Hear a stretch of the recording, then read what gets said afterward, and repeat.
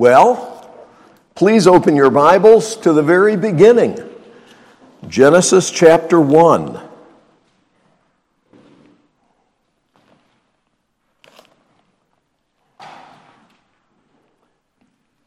God willing, we're going to be studying the book of Genesis in the months to come. It's been a number of years since we've done this together. I think it was 2018. And how many of you were not here in 2018? Let me see your hands. You see? That's why we're doing this. So we're grateful that we have God's Word. And I'm going to read this first chapter, and then we'll begin our study. This is God's Word. In the beginning, God created the heavens and the earth. Now the earth was formless and empty. Darkness was over the surface of the deep, and the Spirit of God was hovering over the waters. And God said, "Let there be light." And there was light. God saw that the light was good, and He separated the light from the darkness. God called the light day, and the darkness He called night. And there was evening, and there was morning, the first day. And God said, "Let there be an expanse between the waters to separate water from water." So God made the expanse and separated the water under the expanse from the water above it. And it was so. God called the expanse sky. And there was evening, and there was morning, the second day. And God said, "Let the water under the sky be gathered to one place, and let dry ground appear." And it was so. God called the dry ground land, and the gathered waters He called seas. And God saw that it was good. Then God said, "Let the land produce vegetation, seed-bearing plants and trees on the land that bear fruit with seed in it, according to their various kinds." And it was so.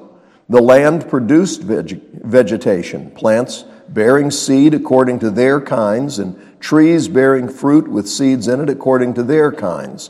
And God saw that it was good. And there was evening, and there was morning, the third day. And God said, "Let there be lights in the expanse of the sky to separate the day from the night, and let them serve as signs to mark seasons and days and years, and let them be lights in the expanse of the sky to give light on the earth." And it was so.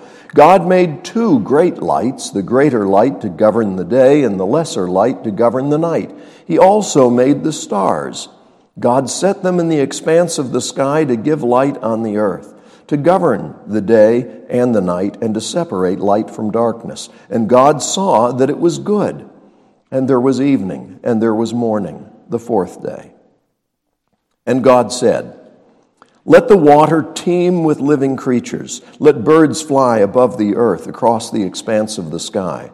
So God created the great creatures of the sea and every living and moving thing with which the water teems, according to their kinds, and every winged bird according to its kind. And God saw that it was good. God blessed them and said, "Be fruitful and increase in number and fill the water in the seas, and let the birds increase on the earth." And there was evening, and there was morning, the fifth day. And God said, "Let the land produce living creatures according to their kinds, livestock, creatures that move along the ground, and wild animals according to its kind." And it was so. God made the wild animals according to their kinds, the livestock according to their kinds, and all the creatures that move along the ground according to their kinds. And God saw that it was good. Then God said, "Let us make man in our image, in our likeness, and let them rule over the fish of the sea and the birds of the air, over the livestock, over all the earth, and over all the creatures that move along the ground." So God created man in His own image. In the image of God He created him. Male and female He created them. God blessed them and said to them, "Be fruitful and increase in number. Fill the earth and subdue it. Rule over the fish of the sea and the birds of the air and over every living creature that moves on the ground." Then God said, I give you every seed-bearing plant on the face of the whole earth and every tree that has fruit with seed in it. They will be yours for food. And to all the beasts of the earth and all the birds of the air and all the creatures that move on the ground, everything that has the breath of life in it, I give every green plant for food. And it was so. God saw all that he had made, and it was very good. And there was evening, and there was morning, the sixth day. Thus the heavens and the earth were completed in all their vast array. By the seventh day, God had finished the work he had been doing.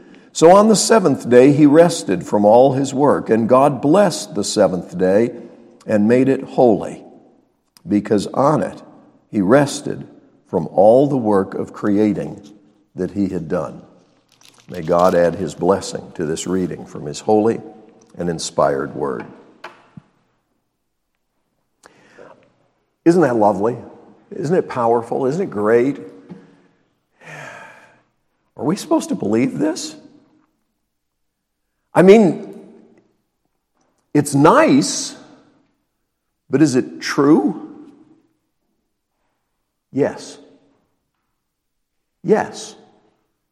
Now, do different people who believe it's true have different understandings of what it says and what it means? Yes. But I know this. God has not only revealed himself in creation so that the heavens declare the glory of God and the firmament shows forth his handiwork, but God has revealed himself through his word. The scriptures are God-breathed. God gave us this so that we would know the truth. I am an increasingly old man. I've been studying this book most of my life. I didn't learn to read until I was, 5 or so, but only because I didn't have the opportunity. But the fact is, I was studying God's Word before I could read. I was being taught the Scriptures because the Scriptures are God's Word. They are all trustworthy. You can believe it. And what this tells us, and we'll go into more detail, God willing, starting on Friday, but what this tells us is that nothing is here by accident. And that is certainly true of you. You're no accident. God made you, and he had a purpose. You were made by design. So you're saying everything about everything is the way that it's supposed to be, and God says it's very good? No, we're going to get to that part. Early in Genesis, we will find out about why there's a whole lot of stuff that's a mess. And it's all because of sin. People blew it. God said, if you do what I say, it's abundant life. If you disobey, it's going to bring death. And that's exactly what happened. And that's why there's a lot of stuff that isn't the way that it originally was, and it's not the way that it's going to be. Jesus taught his followers to pray for God's kingdom to come and his will to be done on earth as it is in heaven. Oh, so does that mean that there's a lot of stuff on earth that is just contrary to God's will? Well, it depends on what you mean by God's will. God is in control, and if God chose to, he could fix it all right now. But if God right now were to get rid of everything that isn't the way it should be on earth, none of us would be here for lunch. The Apostle Paul writes to the Philippians and he says, look, I am pressing on toward the mark to lay hold of that for which Christ Jesus laid hold of me. He says, but I'm not saying I've already arrived. I haven't already become all that God intends us to be. I referenced in my prayer what we're told in 1 John. What amazing love God has shown to us, that we should be called his children. And that is what we are. And it does not yet appear what we shall be. But we know that when Christ comes and we see him face to face, we're going to be transformed into his glorious, glorious likeness. We don't see that now. When I walk around, if somebody shields their eyes, it's not because I'm glowing. Okay? It's like, ooh. You and I are not the way that God created male and female. You and I are not the way that we will be in heaven. But I want you to know that God says he's the one who has a plan for you. He loves you. He loves you so much that he sent his son to die on the cross to pay for your sins. If you're trusting Jesus, your sins are paid for. And you need to know that, because there are, again, I say this over and over and over, but you need to hear it over and over and over. Satan is a judo expert. And he doesn't care if you go in this extreme or this extreme. He just doesn't want you to embrace the truth. And so this extreme over here says, I am perfect just the way I am. I just think, I am so fantastic. Everybody everywhere ought to recognize that I don't need to change anything about me. I'm absolutely perfect. I'm wonderful. Okay? I'm the best. I'm the greatest. And I'm going to tell myself that over and over in hopes that I'll eventually believe it. That's one extreme of insanity. The other extreme is to say, I'm just absolutely worthless. I don't deserve to draw breath. I think the world would be better off without me. I think I ought to punish myself. That's what I ought to do. Because I'm just no good. I'm just absolutely no good. I'm never going to be any good. I can't change. That's a lie from the enemy too. That's a lie. God offers salvation. He says, whosoever will may come. Come unto me, all who are weary and heavy laden, and I will give you rest. He invites everybody. Sadly, the universal response of unregenerate people is to say, no thanks. I've got my own life to live, and I want to be my own boss. I want to do it my way. That's called human nature. Well, so how can a person be saved? Because God changes hearts. He takes away the heart of stone, gives us a heart of flesh. He takes the blinders off our eyes so that somebody who is headed this way suddenly meets Jesus and repents and begins going this way. What happened to them? God saved them. Why did he save that one?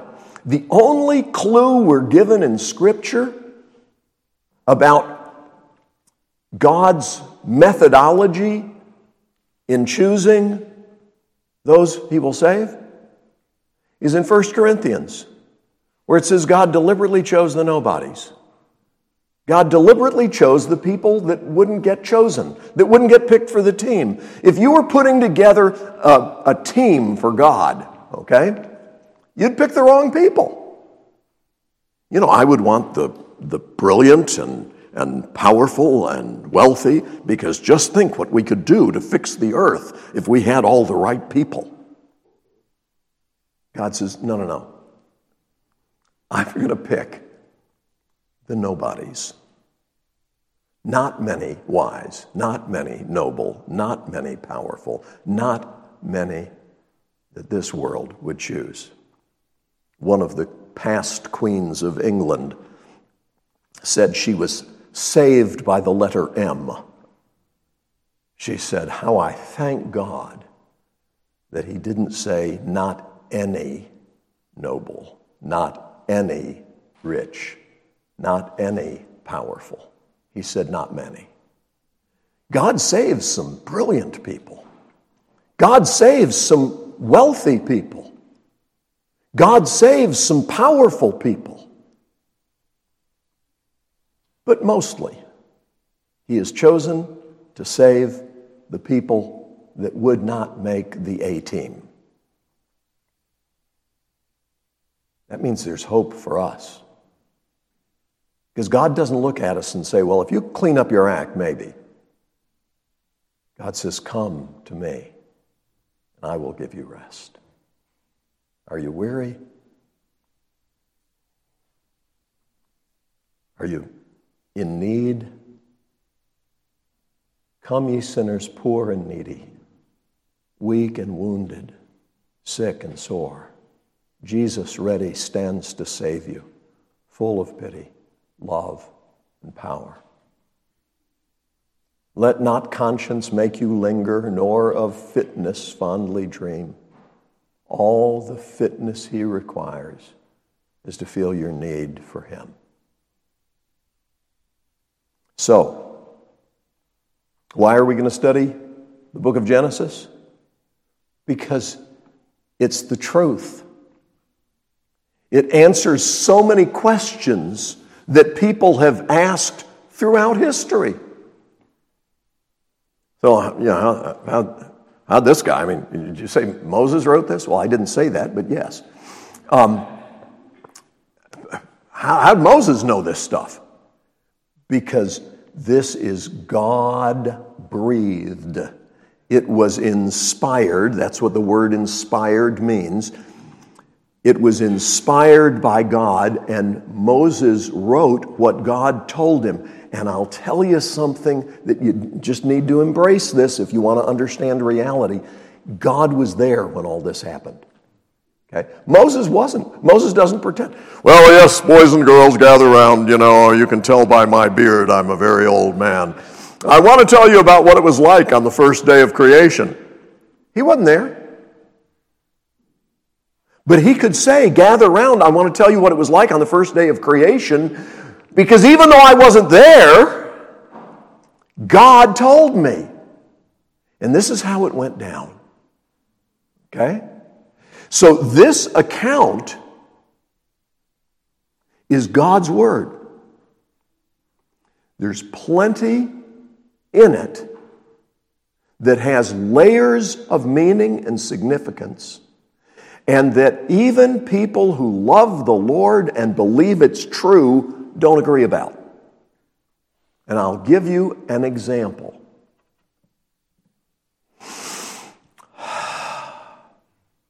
In the beginning, God created the heavens and the earth. Now the earth was formless and empty.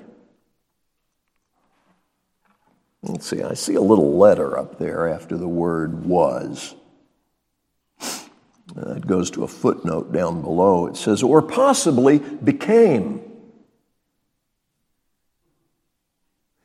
So, verse 2, now the earth became formless and empty. Darkness is over the surface of the deep, and the Spirit of God is hovering over the waters.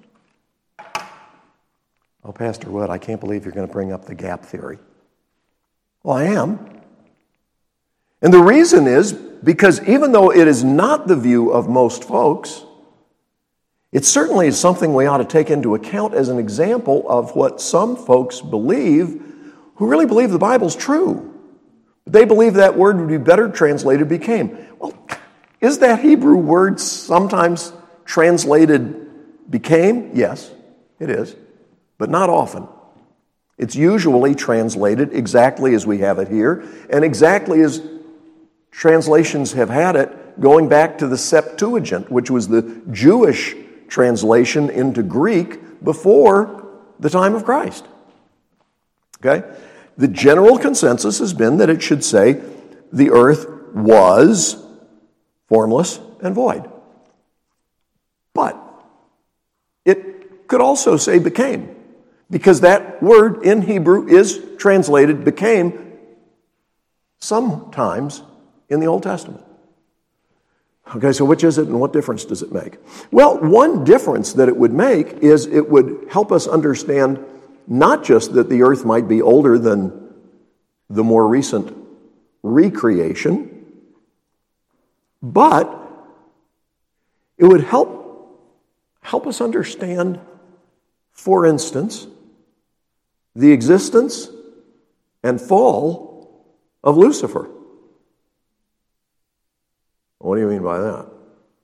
Well, in Genesis 1, in the beginning, God created the heavens and the earth. The terms used there don't just refer to the sky that's going to be talked about later on, or the land that's going to be talked about later on. It's talking about the universe, and the rest of Scripture makes this very clear. We're talking about God didn't just create this planet. God didn't just create this solar system. God didn't just create this galaxy. God created the entire universe, and not just the physical universe. God created all the spirit beings that we don't see that exist in the spirit realm. God created all that. And the Bible testifies to that over and over and over again. So, unless you're going to believe that Satan, for example, has always been around, he's the dark side. God is the light, and Satan is the dark side.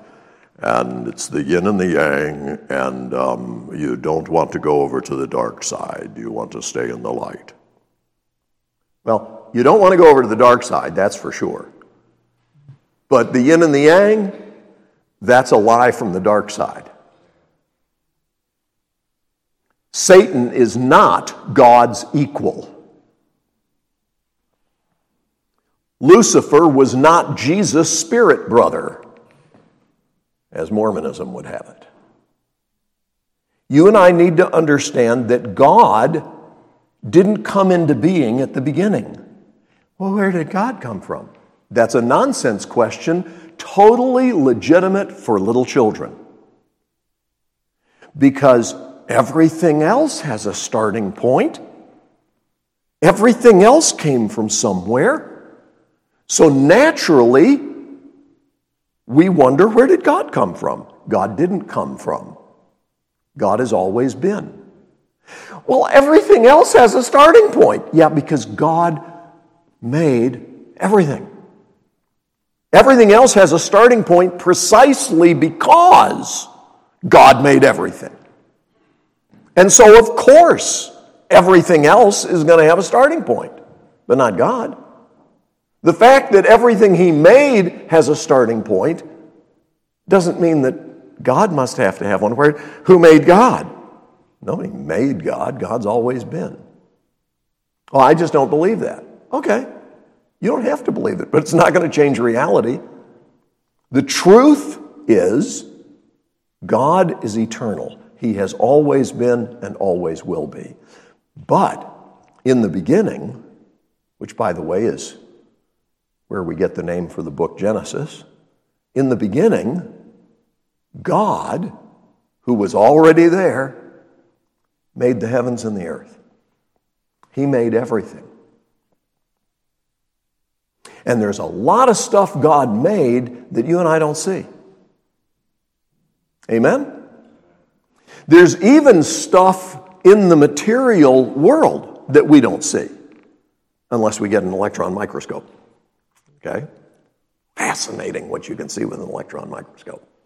I have one up at the house. No. No, I don't. But I've seen some of the things you can see with an electron microscope, and it is amazing. I think it's amazing what you can see with just a regular microscope. Absolutely fabulous. You look at the cells of a thing, plant, insect, amoeba, An amoeba doesn't have cells. It is a cell. I'm glad you know that. But guess what? You can actually watch a live amoeba under a microscope. But you have to have a microscope to watch a live amoeba. Okay? You can't see it with just this eye unless you've got magnification. Okay, so what's your point? My point is there's all kinds of stuff that we didn't even know existed because we couldn't see it. And then after we could see it, then we began to name it, continuing what Adam got to do in Genesis 2, and that was name the creatures. We still do that as an exercise in dominion, but more about that another time. I want you to see in Genesis 1 just a couple of basic points. We'll look, God willing, in more detail next time. But I want you to see, again, I'm reiterating, God made everything. God made everything. And God made it with a purpose. He had an assignment for the various things he made, and he took delight in his creation. God didn't create some things on the first day and look at it and say, that's not very good, let me try again. And so the second day he did some other stuff and he looked at it and he said, well, that's a little better, but it's still not good. No. From the very beginning, everything that God does is good. If you believe that, it will change the way you view your present circumstances. Not that everything that's happening in my life is good, but believing Romans 8:28, that God is working all things together for the good of those who love him, who are the called according to his purpose. Well, is there anything in this world that you believe God views as not good? Oh, yes. God makes that abundantly clear all through the scriptures. There are things that happen that anger God. So that part was out of his control. Nope. God has sovereignly chosen to allow people to do things that are evil. Not because he doesn't have the power to prevent it, but because he has sovereignly chosen to allow people to experience the consequence of sin. This world is filled with evidence that something's wrong. Even people who don't believe in God look at stuff that's going on and say, that's just wrong. Bingo. You're right. Some atheists, thinking themselves wise, want to argue against the existence of God because if there is a God, and if God is good, and God has all power, then why is there evil in the world? Read the book. Answers that question. The reason there's evil in the world is because God gave our first parents choice. And we said, well, I know God said I shouldn't, but that looks good. Now, I know you can't imagine a person who thinks like that. When we're done, you can all go look in the mirror. Right? All of us follow that pattern. That's why we need a Savior. It's why God doesn't say to us, okay, I hope you've learned your lesson. Now, from now on, don't ever mess up again, and then you can come to heaven. We'd all go to hell, wouldn't we? I mean, if God said, one more chance, based on my history, I would say, sorry, you might as well go ahead and send me to hell. Because I know myself. Pastor Wood, I always thought of you as a person who does good things. Thank you. I do good things. But I try not to advertise the other stuff. Pastor Wood, are we going to find out something terrible about you? Not that I know of. But I'll tell you this. I had to choose in my closet this morning what shirt to wear. Because I just had a very nice shower and shampoo, and I put deodorant on, and then I went to my closet and I looked at the shirts, and I really had wanted to wear a denim shirt today.